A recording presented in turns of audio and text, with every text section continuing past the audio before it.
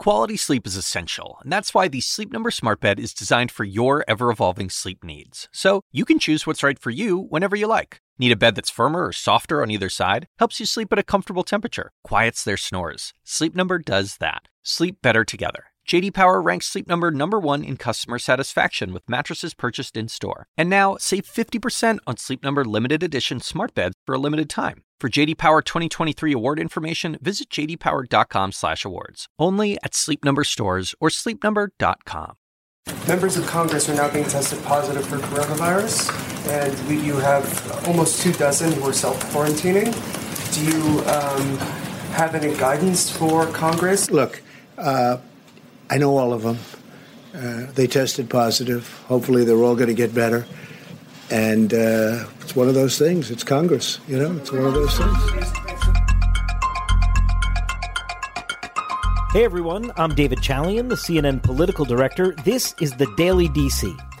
The coronavirus crisis is now affecting Congress in some of the same ways we see it affecting thousands of Americans. We've learned that 2 members of the House of Representatives, Congressman Mario Diaz-Balart of Florida and Congressman Ben McAdams of Utah, have both tested positive for the disease.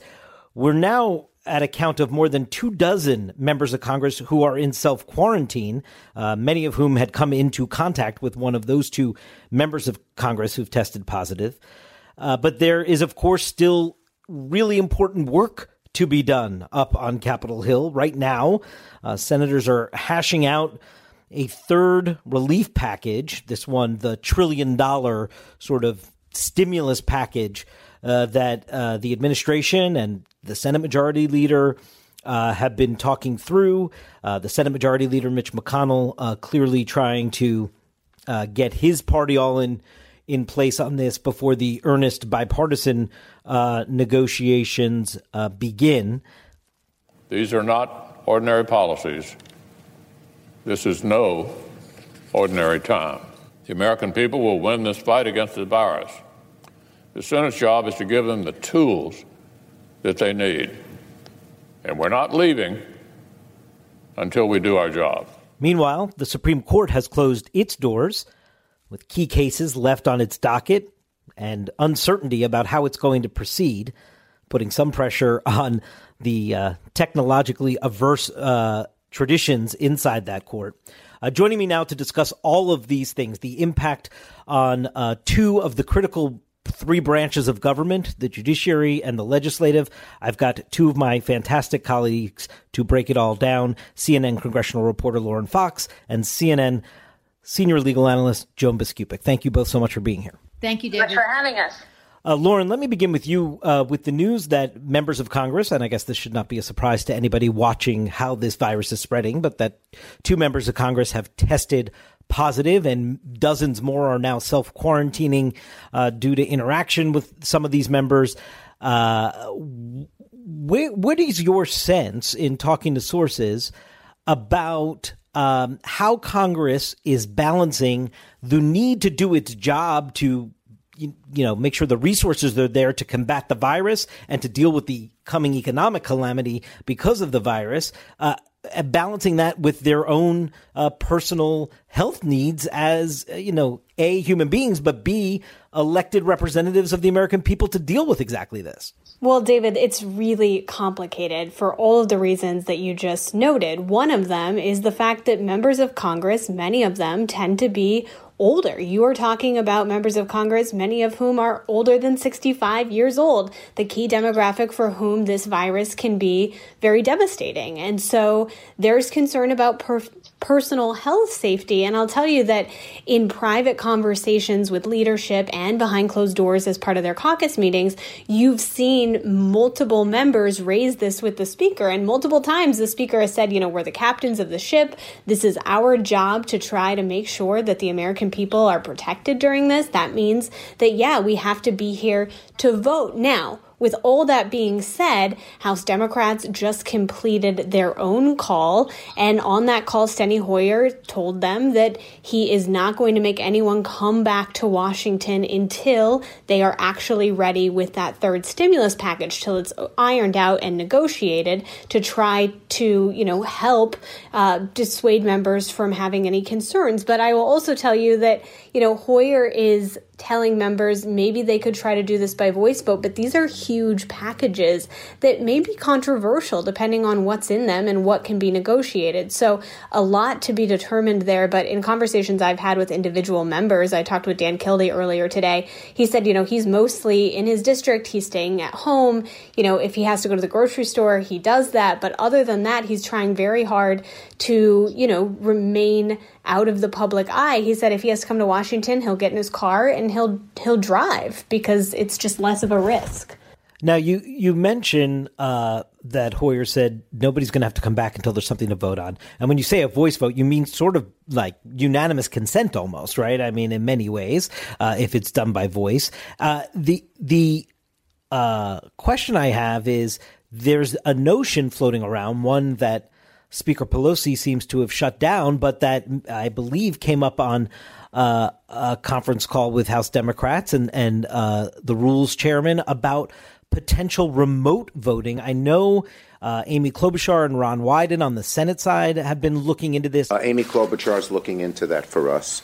She doesn't think there's a constitutional barrier at first impression, but it's something we'll have to look at. McConnell has kind of shot this down. We will deal with the social distancing issue without fundamentally changing the Senate rules.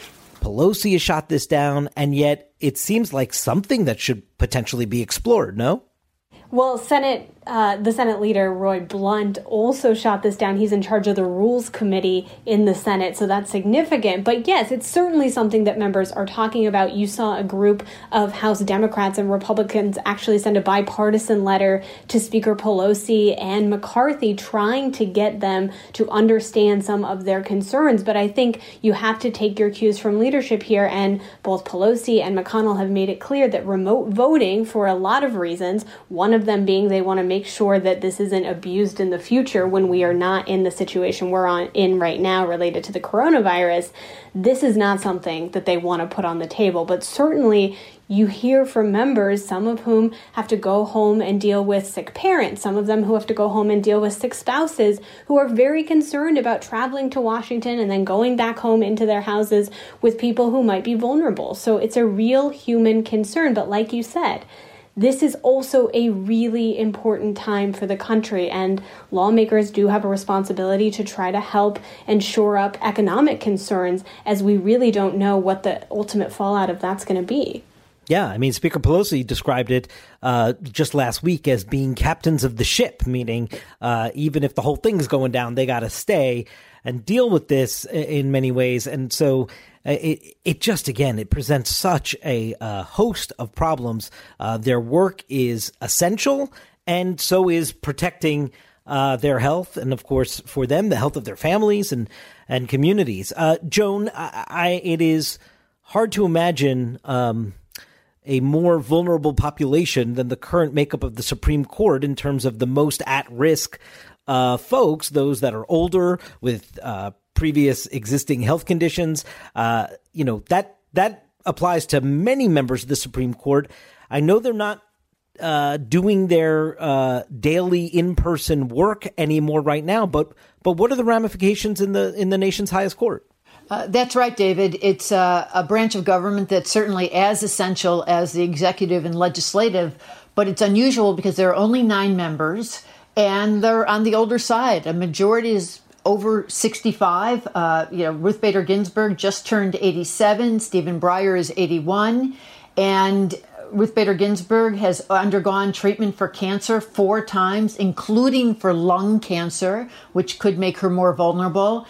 And Justice Sonia Sotomayor has diabetes, which she talks about a lot. So you're right. We've got some underlying conditions with at least 2 of them.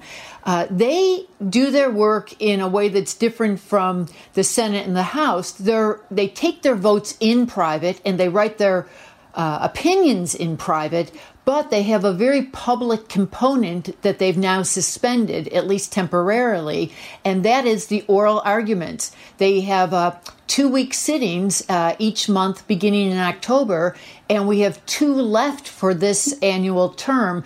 One set that was scheduled to start next Monday on the 23rd, and another set in April.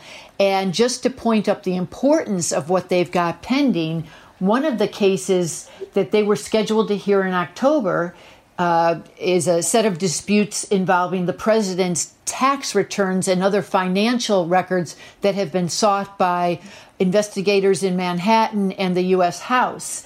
So those cases are right now suspended, and we're going to hear from the justices at some point about whether they will outright cancel those arguments or do something high tech. But as you and Lauren know well, this is a group that has forever denied cameras in the courtroom, any kind of live streaming the way other courts have done, and has never done teleconferences, which some of the lower courts have already moved to hear oral arguments from lawyers. So right now, a lot of uncertainty with major cases hanging in the balance. And the very last thing I'd say is, as they're trying to face this very practical dilemma, they also have a controversial slate of substantive cases that they're looking at, including ones involving anti-bias protections for LGBTQ workers, abortion rights,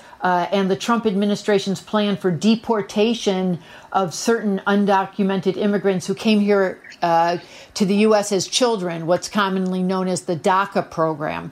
Those cases have already been argued, but they're right now wrangling behind the scenes trying to produce those opinions. And it's hard to imagine that coronavirus issues, as laws are passed, may not eventually make their way to the court as well. Joan, here's my question. You said they've had an aversion, obviously, and refused to put cameras in the courtroom. Is there any kind of discussion, even if it was closed circuit, not for public consumption, but as a lot of us are using WebEx or Zoom or what have you to hold meetings and conduct our daily business in this era? Could they install cameras in the courtroom? Is there any conversation just for that purpose, even if it was just for the people that would normally be present in oral argument to be able to witness? They could do many things, David. Do they want to do many things? Probably not. I think just as a preliminary matter, they're starting to actually communicate with each other by telephone for their weekly private conferences. They are scheduled to meet on Friday of this week to discuss court business, but already some of the justices, I would believe that probably some of the older justices will not actually attend that in person and will be communicating through telephone. But so as a preliminary matter, they could start using teleconferences to deal with each other, deal with the lawyers, and have some component that would, if they so choose, allow the public to listen in on these oral arguments. I think that going to some sort of live streaming or would be some sort of, I should say, audio live streaming. I do not think that no matter what the crisis is, that this court is ready to let video or cameras actually into the courtroom. They could. David, they did show video pictures streamed right live when there was a public memorial for Justice John Paul Stevens in the Great Hall of the Supreme Court last July, and they did a version of that back in 2016 for a memorial service for Justice Antonin Scalia, who died that year. So they have cameras somewhere. They have the technical means, but I think that even in these drastic times, they would consider that step too dramatic at this point. I'm not sure the range of what's being considered. At first, I think what they wanted to do was simply postpone the March arguments with the idea that maybe they could pick up arguments again in April or May. But as things are looking, it's hard to believe the nation will be ready for that kind of public interaction as soon as April. Yeah, I think all they might be able to do the rest of this term is to actually just hand down opinions about cases they have already heard. Lauren, before we go, I do want to get your sense, because there is a lot happening in Congress with this legislation that reminds me a little bit of the 2008 TARP bailout. I know just bailing out banks and financial institutions is a lot more politically perilous for members of Congress than getting checks directly into all Americans' hands, and that they're not comparable pieces of legislation, but just because of the sheer size and speed by which the congressional leaders and members are moving on this and feel the need to move on this. I do wonder, is partisanship gone here? Are we just about to see bipartisanship rule the day and everyone come together? Or is it possible that, we still live in these unbelievably partisan times, and that could imperil the kind of immediate aid that Secretary Mnuchin is at least describing that needs to get out the door right away? Well, I think it's twofold.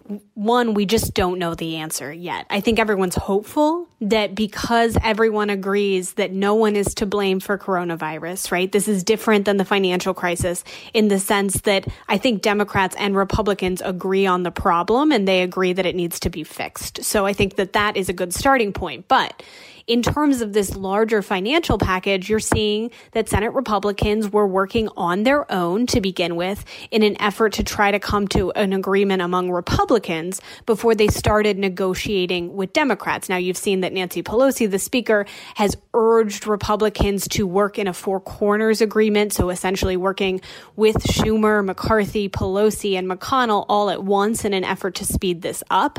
But I think some of the concern, and my colleagues and I wrote about this in a story today, is the fact that Mnuchin and Pelosi negotiated that last package together. And I will tell you that a lot of Republicans, especially those in leadership, felt a little bit cut out of the loop as they were negotiating. It was hard to get their ideas in real time as part of that bill. And so that's part of the reason you're seeing McConnell step in so early now. So I think that there are promising signs that everyone agrees on what the problem is. But I would also note that it is never a great sign when Republicans are negotiating amongst themselves for several days before they sit down with Democrats. That's not to say that they haven't kept minority staffs in the loop. We have some reporting that is certainly happening, but it just means that we still have to see whether or not this can come together as quickly as everyone hopes it can, David. Yeah, I think that may be a potential warning sign as well. Lauren, Joan, thank you so much. Thank you for continuing to cover these important institutions as we all go through this, and to just learn about and hear about how these institutions are able to continue their work given our current circumstances, I think is really valuable. So thank you so much for being here. Really appreciate it. And a special thanks to our listeners as well. Remember, we publish a new episode every weeknight, so please subscribe on your favorite podcast app. While you're there, please consider leaving a rating or a comment. It helps people find the show. And if you want to tweet about the podcast, please do so using the hashtag #TheDailyDC. Stay safe, stay healthy. We will see you tomorrow. When you work next level. And when you play next level. And when it's time to sleep, Sleep Number smart beds are designed to embrace your uniqueness, providing you with high-quality sleep every night. Sleep next level. J.D. Power ranks Sleep Number #1 in customer satisfaction with mattresses purchased in-store. And now, the Queen Sleep Number C4 smart bed is only $1,599. Save $300 for a limited time, only at Sleep Number stores or sleepnumber.com. Prices higher in Alaska and Hawaii. Quality sleep is essential, and that's why the Sleep Number smart bed is designed for your ever-evolving sleep needs. So you can choose what's right for you whenever you like. Need a bed that's firmer or softer on either side? Helps you sleep at a comfortable temperature. Quiets their snores. Sleep Number does that. Sleep better together. J.D. Power ranks Sleep Number #1 in customer satisfaction with mattresses purchased in-store. And now, save 50% on Sleep Number limited edition smart beds for a limited time. For J.D. Power 2023 award information, visit jdpower.com/awards. Only at Sleep Number stores or sleepnumber.com.